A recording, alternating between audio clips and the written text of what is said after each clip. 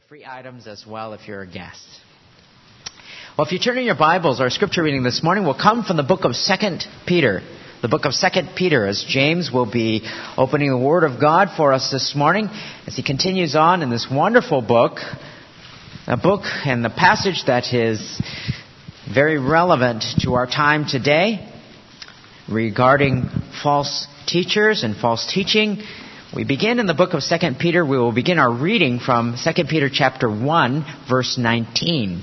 2 Peter chapter 1, verse 19. We will go to 2 Peter chapter 2, verse 3.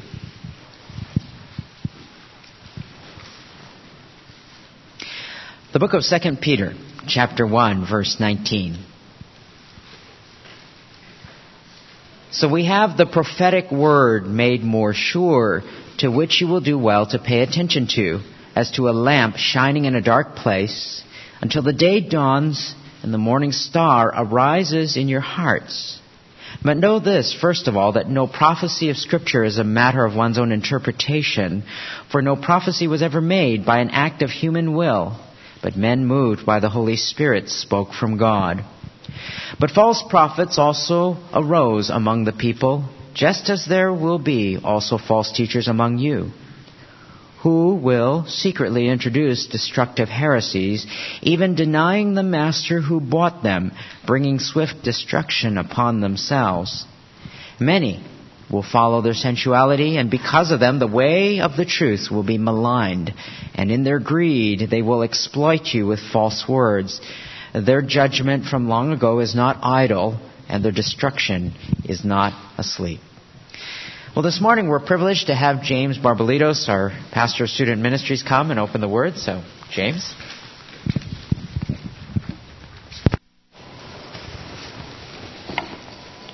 Well, thank you, Pastor Joe. It is indeed always a pleasure to bring the Word of God to you. Let me back up a little bit for the sake of the closer rows. Well, we've officially finished our first week in 2010, and so I hope that many of you have, thought about some goals for the upcoming year and have stuck to them. It's only been 1 week, so even if you haven't stuck to them, it's good to start again. It's not too late.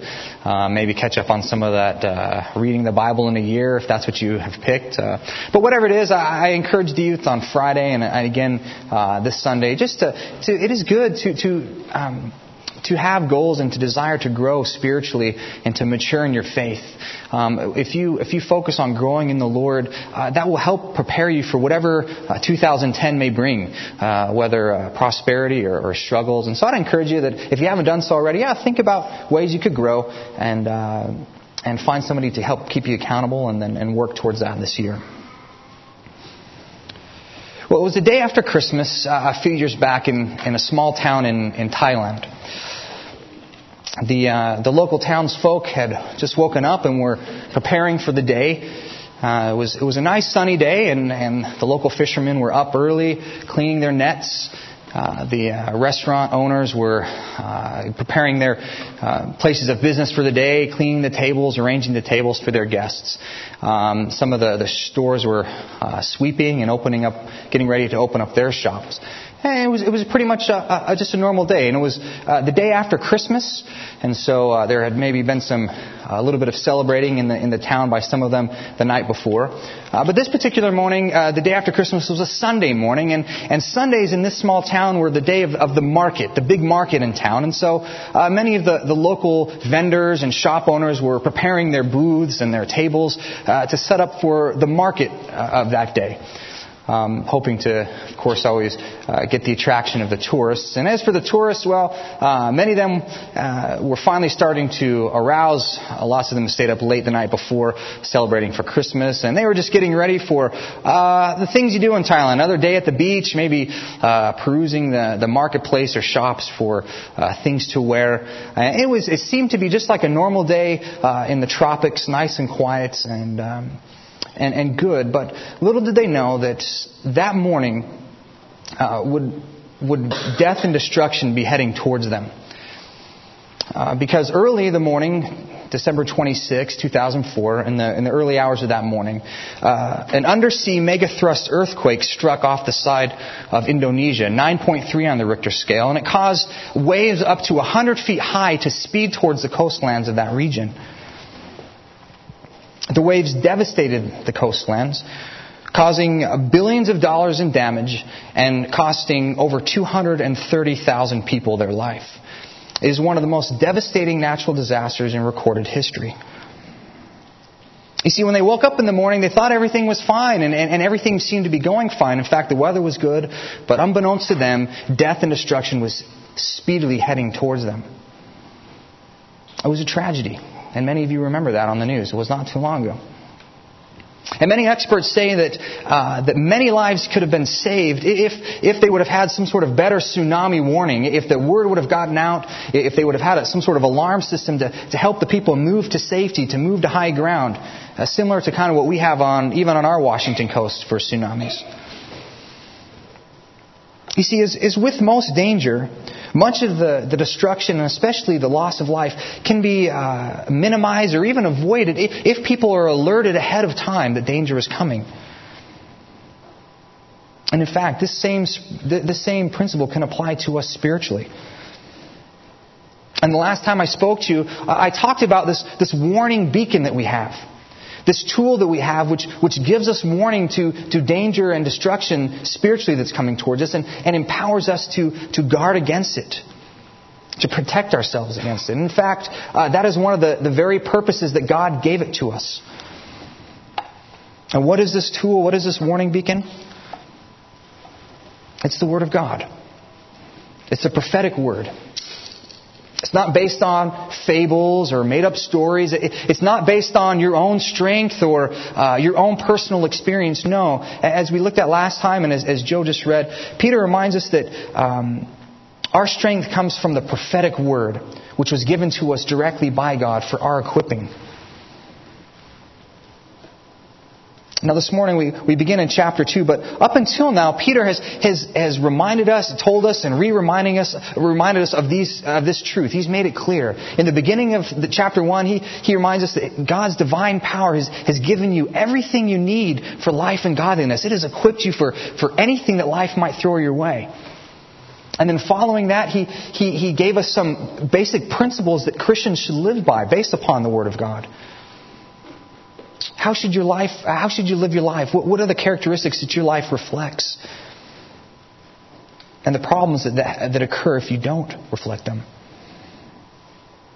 And then he says, don't take my word for it. I'm giving you all this instruction because I know it's the truth. You see, I've seen the glory of God. I was with the Lord when He revealed His glory on the Mount of Transfiguration.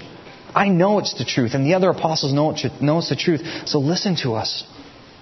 But if you don't want to take our word for it, then look to the Scripture. Because the Scripture confirms everything we say. If you don't want to take my experience, don't believe things just on your experience or my experience. Believe them because God has said so. And you can know it's the truth because even though the Word of God was given to us by prophets, really it was from God. And in verse 21, he affirms, he says, "For no prophecy was ever produced by the will of man. But men spoke from God as they were carried along by the Holy Spirit." Peter says, look, no matter what I say, test my words with Scripture. Test everybody's word with Scripture. In fact, cling to Scripture. Let it be your guide. And speaking about Scripture, even just back up to verse 19, he says, "We have something more sure, the prophetic word," speaking of Scripture, "to which you will do well to pay attention to as a lamp shining in a dark place." You see, Peter says, listen, it's important that you know the Word of God because it is your warning beacon. It is what's going to guide you. Let it guide you like you would let a light guide you on a path in a dark place. You have to depend upon that light. If you don't, danger might come. And we need to do that as well. Because, the truth of the matter is, we live in a dark place. The world is full of wickedness and sin, and the consequences of which surround us all the time. And everybody can see that. The world is a dark place. And so we need the guide. We need the guide of Scripture.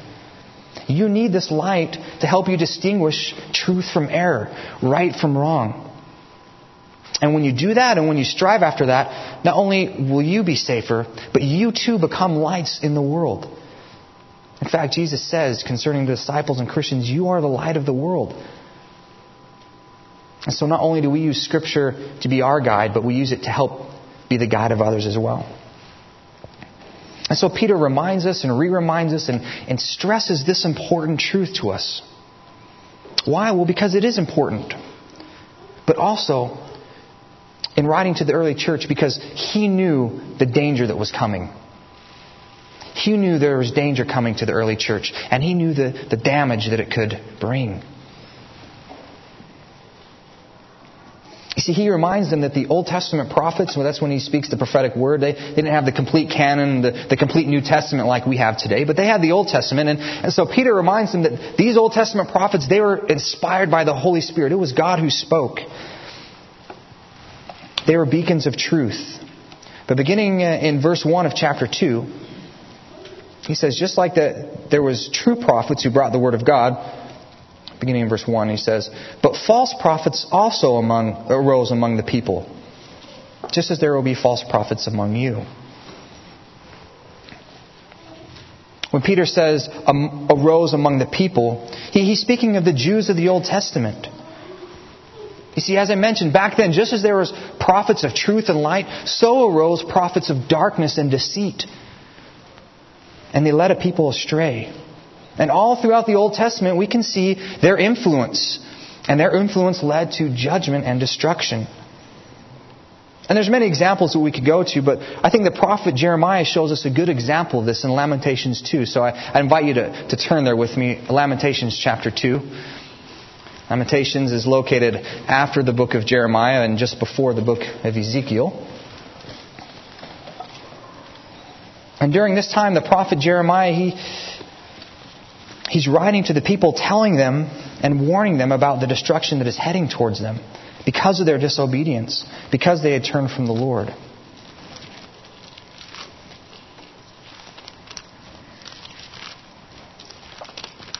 And in Lamentations chapter 2, beginning in verse 13,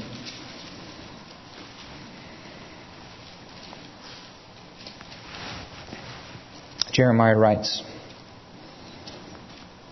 what can I say for you? To what compare you, O daughter of Jerusalem? What can I liken to you that I might comfort you, O virgin daughter of Zion? For your ruin is vast as the sea. Who can heal you? Your prophets have seen for you false and deceptive visions. They have not exposed your iniquity to restore your fortunes, but have seen for you oracles that are false and misleading. All who pass along on the way clap their hands at you. They hiss and wag their heads at the daughter of Jerusalem. Is this the city that was called the perfection of beauty, the joy of the earth? You see, what had happened was the people of Israel had turned from following the true prophets, the true Word of God. And what they had done is followed false prophets who had just told them that things were okay, who were tickling their ears with of prophecies of joy and of blessing. And they weren't warning the people of their sin. And what had happened was they followed after them, and as a result, judgment came. Jerusalem was destroyed, and their kingdom was conquered. So much so that when people would walk by, they would look and shake their heads. This was Jerusalem? This was the holy city? The perfection of beauty? Jeremiah says that it had become ruin. Their ruin was as vast as the sea. And the early church, especially the Jews, they would have remembered what the false prophets had done in the Old Testament and their impact on the church. And so now Peter says, listen, you need to depend and cling to the Word of God, not only for your spiritual growth, but just to be prepared, because you know what? Just as there was false prophets in the early days, so there will be false prophets now. And in fact, it's most likely that Peter had already dealt with a number of the false prophets, and we know certainly that Paul was dealing with them. And so Peter was concerned for the church. He was concerned for us, all the future churches, because it's the same. Just like there were false prophets in the early church, so are there false prophets here today. So we need to be on our guard. And so Peter here, he's worried about their influence, and so he writes to the church. And he warns them of the destruction that they can bring. So from this passage, I'm going to give you 3 ways which false teachers damage the church, so that you will be on your guard against them and encouraged to stand firm on the word of truth. 3 ways which false teachers damage the church, so that you will be on your guard against them and encouraged to stand firm on the word of truth. And the first is that false teachers damage the church's doctrine. False teachers damage the church's doctrine. And what do I mean by doctrine? What is doctrine? Well, doctrine, it's a teaching or principle that it forms the basis of our belief. It's a basic teaching of something, our understanding of truth. Say like the doctrine of the Trinity. That means what do we believe about the Trinity? The doctrine of salvation, the doctrine of sin. And when false teaching comes in, it damages our understanding of that. It damages many people in the church's correct understanding of truth. And continuing on in verse 1, of going back to 2 Peter, Peter warns about the damage that comes. And he says, just as there will be false teachers, but false prophets also arose among the people, just as there will be false teachers among you, who will secretly bring in destructive heresies, even denying the master who bought them. You see, Peter says, look, they're not going to come in with a big fireworks or display. They're going to come in unnoticed. They're not going to announce themselves. They're not going to go around wearing T-shirts that say false prophet.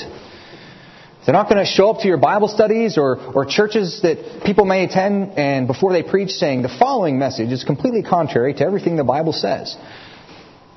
All right, why? Well, because no one in their right mind would listen to them. Why? We would get up and leave.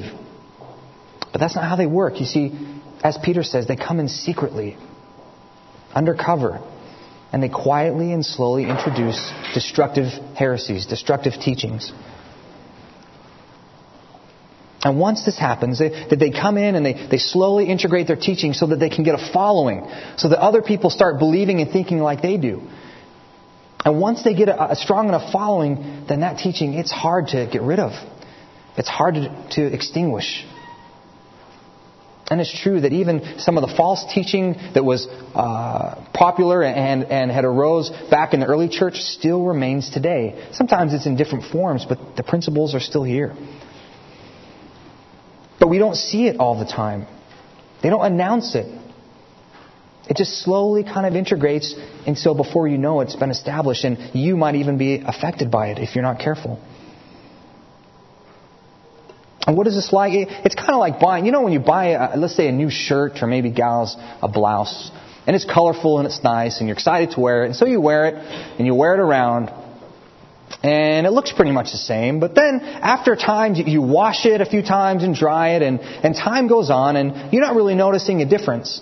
But then one day you see somebody else who is wearing something similar, or you see an old picture of it, and you're like, whoa, this purple shirt, this blue shirt is completely faded and it's worn. It doesn't look anything like the color I originally bought it. You see, all the while you were wearing it, washing it, you didn't really see a notice in the change of color.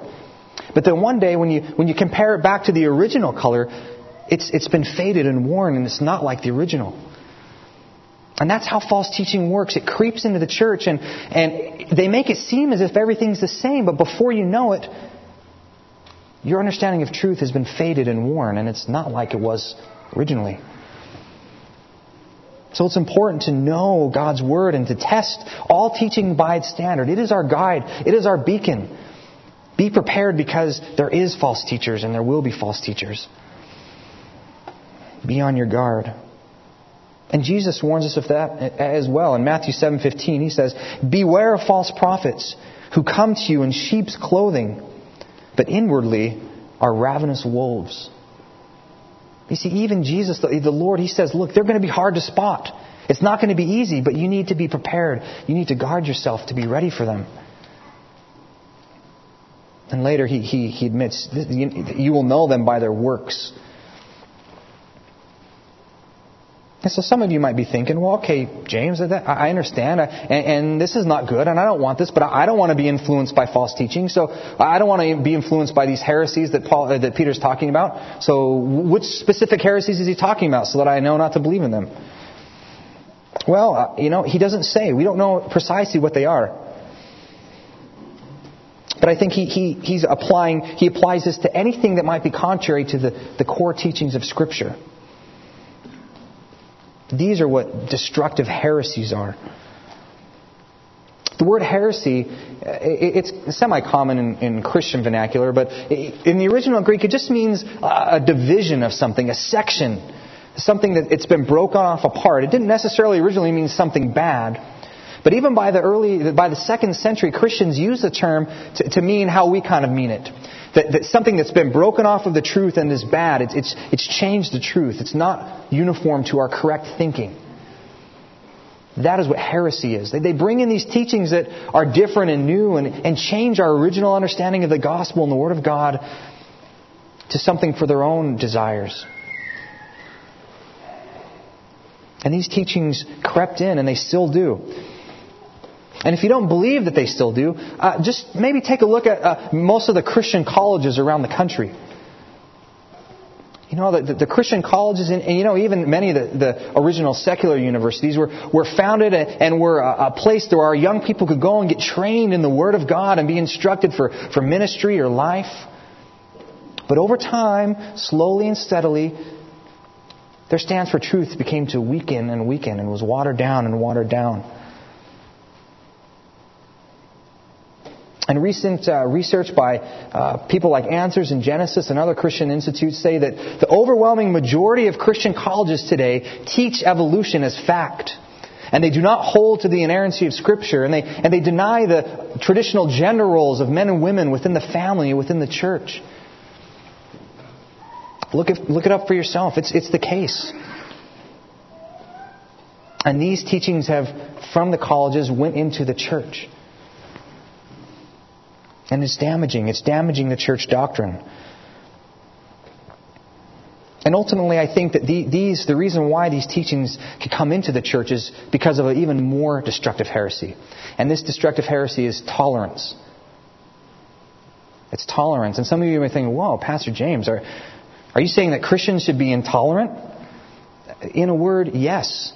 If it's concerning sin, we need to be loving and compassionate, but intolerant of sin, intolerant of sinful lifestyles, intolerant of anything that's opposed to the truth in God's Word. Because this desire of tolerance has led to the acceptance of sin. People want to be more loving than they want to stand firm on the church. And what has happened, and this has led many liberal congregations to not only be accepting of things, say, like homosexuality, but now even some of them ordain gay pastors. And some of the more conservative denominations haven't gone that far, praise the Lord. But because of their idea of being over-loving and compassionate, they fail to practice church discipline. Not seeing that when you practice church discipline, that is showing love. Desiring a person to repent and come back to the Lord. And you can see this, and it's had a damaging effect on the church. Because it leads people astray from the truth, and it tricks them into thinking that how they're believing and what they're doing is the truth when indeed it's not. And so Peter affirms this, and he calls these heresies destructive. And these are not minor debates. These are not debates like, when the Lord is coming back or when the rapture is going to happen. These are core teachings of the truth. These are things that strike at the very heart of the gospel. And Peter says that, going back down to verse 1, he says that these destructive heresies, they will secretly bring in destructive heresies, even denying the master who bought them. These men and women who claim to be Christians, who claim to be saved by the blood of Christ, deny His very work. They deny His deity. Or that they might deny that, He literally rose on the third day. that it's all allegorical or metaphorical, or they deny that faith alone in Him, repentance and faith in Him, is good enough for salvation, that you have to continue to work and do things to get into heaven. And they attack the message of the apostles in the early church. They even attack the integrity of the apostles themselves. And so you see Peter and even often Paul writing, saying, look, they're attacking me, but I don't care. Let them say whatever. I'm not greedy. I'm not this way. You know me by my actions. And we see that the false teachers do this because they're not driven by a desire to find truth, but they're driven by selfishness and greed. And what happens is they lead people into correct doctrine, and by doing this, they affect the way people live. And this brings me to the second point. False teachers damage the church's ethics. False teachers damage the church's ethics. And what do I mean by ethics? Ethics, they're the moral principles that govern a way a person lives or acts. Ethics are the moral principles that govern the way a person lives or acts. You see, false teachers, they damage the integrity of church doctrine. And as a result, the ethics are changed. Because what a person believes is going to drive the way they live. Your understanding of doctrine is going to drive how you act and react to things. Right? If you think stealing is wrong, you are not going to steal. If you think murder is wrong or committing adultery is wrong, then you're not going to do it. Or you're going to know it's wrong when you do it. But when those type of things change, where you start saying, well, living that lifestyle, that's not so bad. It's not really, it's bad for some, but for others it's okay. Slowly and steadily then you start being more accepting of those lifestyles. So if somebody's doctrine goes wrong, it follows along the same path so also their ethics are going to go wrong. And Peter, he picks up on this. And so beginning in verse 2, he says this, 2 Peter 2. Concerning false teachers, he says, and many will follow their sensuality. And because of them, the way of the truth will be blasphemed. Peter says, because of their teaching, many people are going to follow in their sensual ways. You see, I don't think the goal of false teachers is just to introduce some sort of heresy and leave. No, they want to stay and they want people to follow after them. They want to gain a following. People gain a following of people who live like them. And maybe an early church example would be people we would call the Judaizers. And who the Judaizers were they were Jews who would follow part of the teachings of Christ, but say, even if you have faith in Christ, you still need to follow the Old Testament law. You still need to be circumcised, and you still need to obey the dietary laws if you're really saved.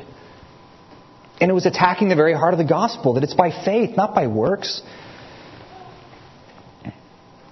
But still, because they were teachers and leaders, they had influence. And you know what?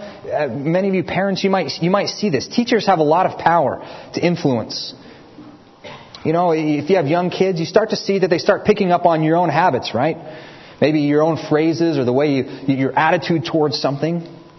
The phrase, you're just like your father, was coined for a specific reason.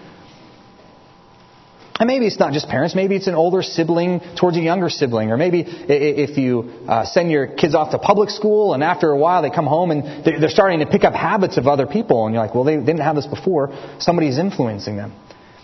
Teachers can have a profound influence on the way we act and live.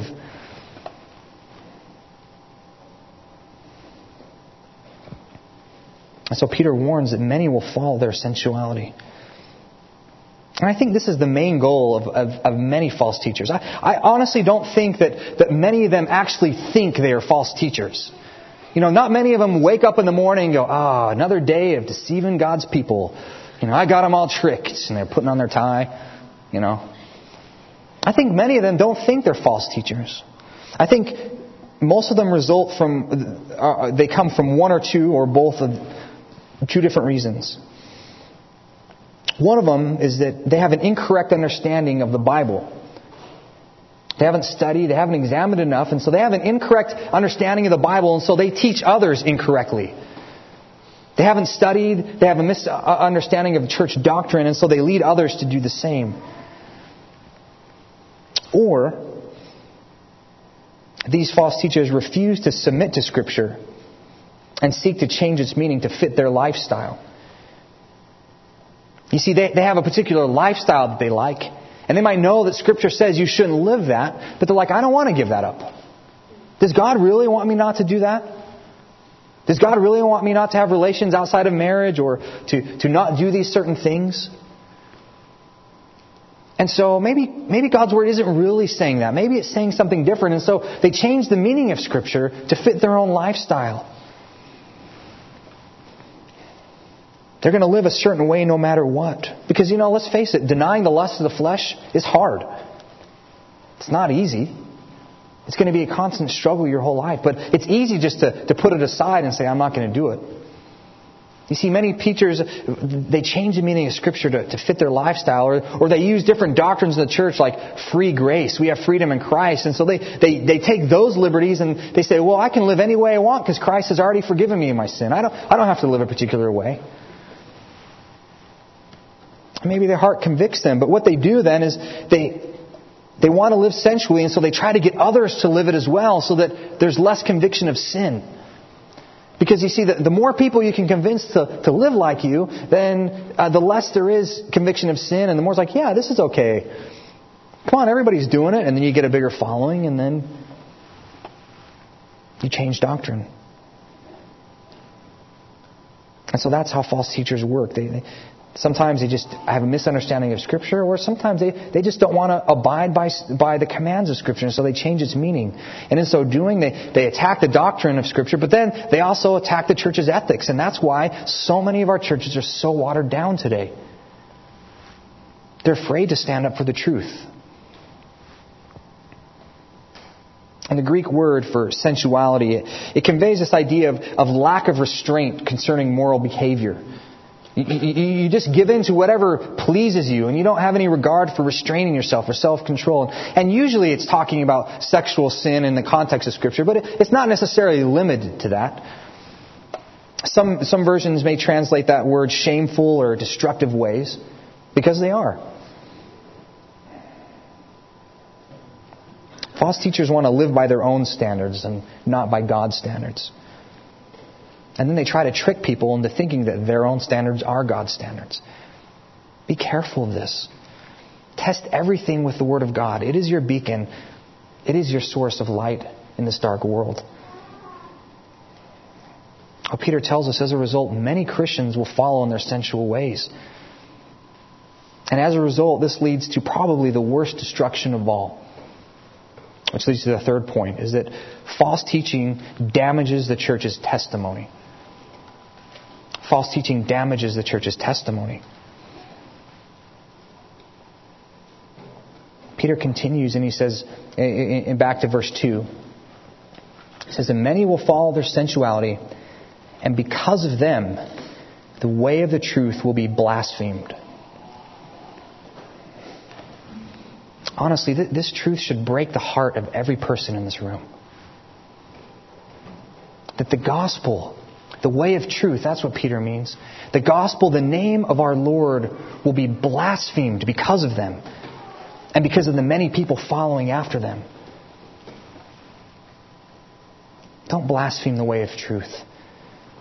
Be careful. Be careful. The word blasphemy, it means to speak against or to speak evil of, to tarnish or to hurt somebody's reputation. Man, we should be so worried about the name of our Lord, the one who saved us, who died on the cross for our sins. We want everything in our life to exalt His name and never want to be the cause of His name being tarnished in any way. Yet when people in church live sensually and follow after these false teachings, that's what happens. Why? Because the world mocks at that. The world sees that. The world sees them and says, you hypocrites. Yeah, sure, you claim that Jesus is somebody to be worshipped and that He's the basis of your salvation and that He's truth and He's changed your life, but your lives are no different than anybody else's. That's just some sort of thing you have to have hope in the next world. You don't really believe that. You hypocrites. And the world, they typically don't distinguish between denominations. To them, everything, if you go to church, it's just Christianity. And so every time some sort of major scandal rocks the church, or there's some sort of strange teaching that's away from the doctrine, it doesn't just affect that specific church. It affects all of us, doesn't it?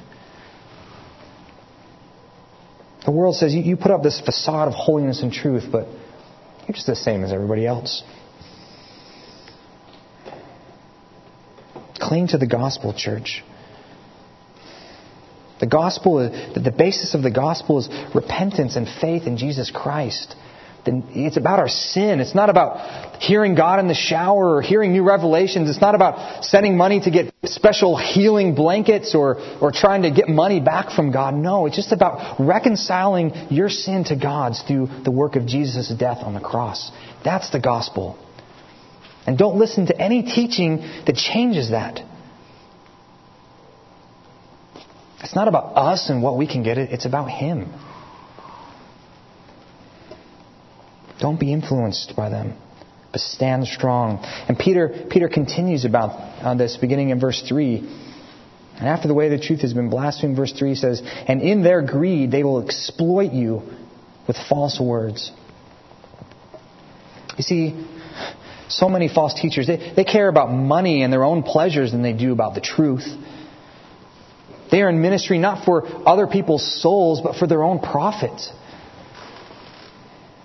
Yeah, okay, some of them have a misunderstanding of Scripture. Some of them just want to live in their own sin, and so they try to get others as well. But then there's others who are in it for their own gain. They're con men. And they take advantage of people in the church. And Peter describes them very well, actually, a few verses down. Just look in chapter 2, verses 14. And speaking about false teachers, Peter says, they have eyes full of adultery, insatiable for sin. They entice unsteady souls. They have hearts trained in greed. Accursed children. You see, false teachers, they're experts at what they do. They're very well spoken. They might be charming. They're appealing to people. Charismatic and maybe well liked. But as Jesus said, inwardly they are ravenous wolves.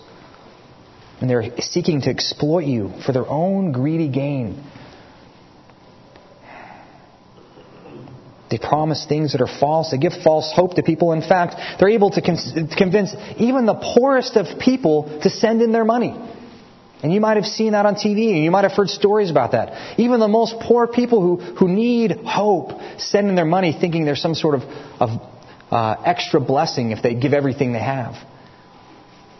They're not giving out of a joyful heart. They're getting to give something back. And because of that, so many lives have been led into ruin. And the world sees that and they mock. And lives are destroyed. People within the church are hurt. And the testimony of the church is damaged. These men and women, these false teachers, they care not for souls, but they care for gain. So I hope you see the importance of Peter's warning here. Because they're there amongst the prophets, they're there amongst the early church, and they're among us today as well. And we need to guard against them. And how do we do it? We do it by clinging to the Scripture. We do it by clinging to the Scripture. And not being exploited by false words. The term for false, and some of your versions might say deceptive or made up stories, it's the Greek word plastos. And it's where we get our English word plastic from. Yeah. And what it means, it's something that appears genuine, like the genuine article, but upon further examination you see that it's a cheap imitation. This isn't pewter, this is plastic. Right? See, from the outside and from a distance, it looks correct. But when you really look at it and examine it, it turns out to be just a cheap imitation and not the genuine article. And that's what false teachers bring. Don't be tricked by a cheap imitation, by cheap teachings that just seek to exploit you or to get you to live in sinful ways so that your conviction of sin might be extinguished, that you might become callous to sin. Well, rest assured, Peter gives us a warning of the damage that false teachers can bring. But he reminds us that we are not going to be conquered by them. We're not going to be conquered by them. They are not going to have the victory. Indeed, God knows what's going on. He sees them, and He will deal with them. But in the meantime, we need to be careful as a church to not give in to their false teaching, to stand strong. And through this, I'm just going to give you a few areas that you might, just some areas of application that you might watch out for in your own life. And the first is, be cautious of new doctrines. Be cautious of new doctrines.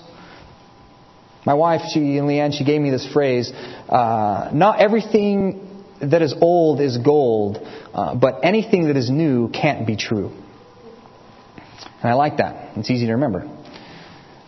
Right? Because the thing is that the Word of God has been around for, especially the finished New Testament, it's been around for 2,000 years. And men from scholarly geniuses to just average pastors have been studying it over and over and over again throughout the centuries. And through them and through their works, we've come to hold to these core doctrines of the truth. And so anything that's new, that, wow, I've come up with this new teaching that nobody has ever believed before, it should make you like, wait a minute. I may not be the strongest Christian, but, if this was correct, I think God would have spoken to us before. So just be careful. Don't be careful of new doctrines. Don't be blown about by those things. And the second is, be very cautious of people who promise special blessings, especially special physical blessings if you send money or you do specific things. And I'm of course meaning anything that's not clearly outlined in Scripture. I mean, there's certainly, God blesses us with spiritual blessings, but if you see on TV that if you send in $9.95 for this blanket, any illness in your family is going to be healed by this miracle blanket, right? Be skeptical of that. Be skeptical of that, because typically that's not how God works. Thirdly, depend on the church. Depend on the church. And that's why it's so important for you guys to be, not just come to church on Sunday and then leave right after the service, but to be involved in Bible studies or small groups so that we can encourage one another, but also keep each other accountable. Ask questions. Say, I was hearing this preacher on the radio, and he was saying that, in order to be saved, you have to do this or that. And I never really heard that before. What do you think about that? Right? Please, don't ever be afraid to ask Pastor Joe or ask me if about a question you hear, or we may not always have the answer on the spot, but we'll spend time looking into it for you. But depend on one another. That is why God has given us the church. We're made up of many members who do different things, but we're all working for one common purpose, to glorify God and to be in unity. So ask friends, ask people you respect in the faith, depend on them. And finally, fourth, above all, and when push comes to shove, depend on Scripture. And that's the basis of what Peter's been saying this whole time. Don't just base things on experience. If you're confused about something, look to God's Word. Because it's the authority. It is the standard by which we measure everything. If you're not sure where to find things, ask or look it up. Spend some time. There's great tools to help you. But ultimately, believe something not just because Pastor Joe or I say it, or another pastor you may respect say it, but because the Word of God says it. And if you do these things and you depend on the Word of God, you will guard your hearts away from false teachers. And you will stand strong in the faith. And that's what we want to be known for. A church who stands strong on the word of truth and is not afraid to call sin, sin, and to call truth, truth. Is that your desire? Well, the next time we examine this, we're going to look to see what God has in store for these false teachers. But until then, I encourage you to grow in your faith, make goals, strive to grow, strive to have your family to grow in Christian maturity. And in so doing, you will guard yourself from false teaching. Let's pray. Lord, we thank you, first of all, for your grace in our lives. Lord, that you, out of your love for us, have seen it fit to make yourself known to us. Lord, we were all lost and living in our own sin. But through your grace, you have shown us light. You have shown us how to live. And you've reconciled yourself to us through the death of your Son on the cross. Lord, I pray for everybody in this room. I pray for the church, even in general, Lord, that your word would go forth and that everybody would be on their guard against false teaching, but would heed and stick to and cling to your word as we would a light shining in a dark place. Lord, continue to grow the hearts of everybody in this room, that we might grow to be more like your Son, and in so doing, bring you much glory. We pray these things in Jesus' name. Amen.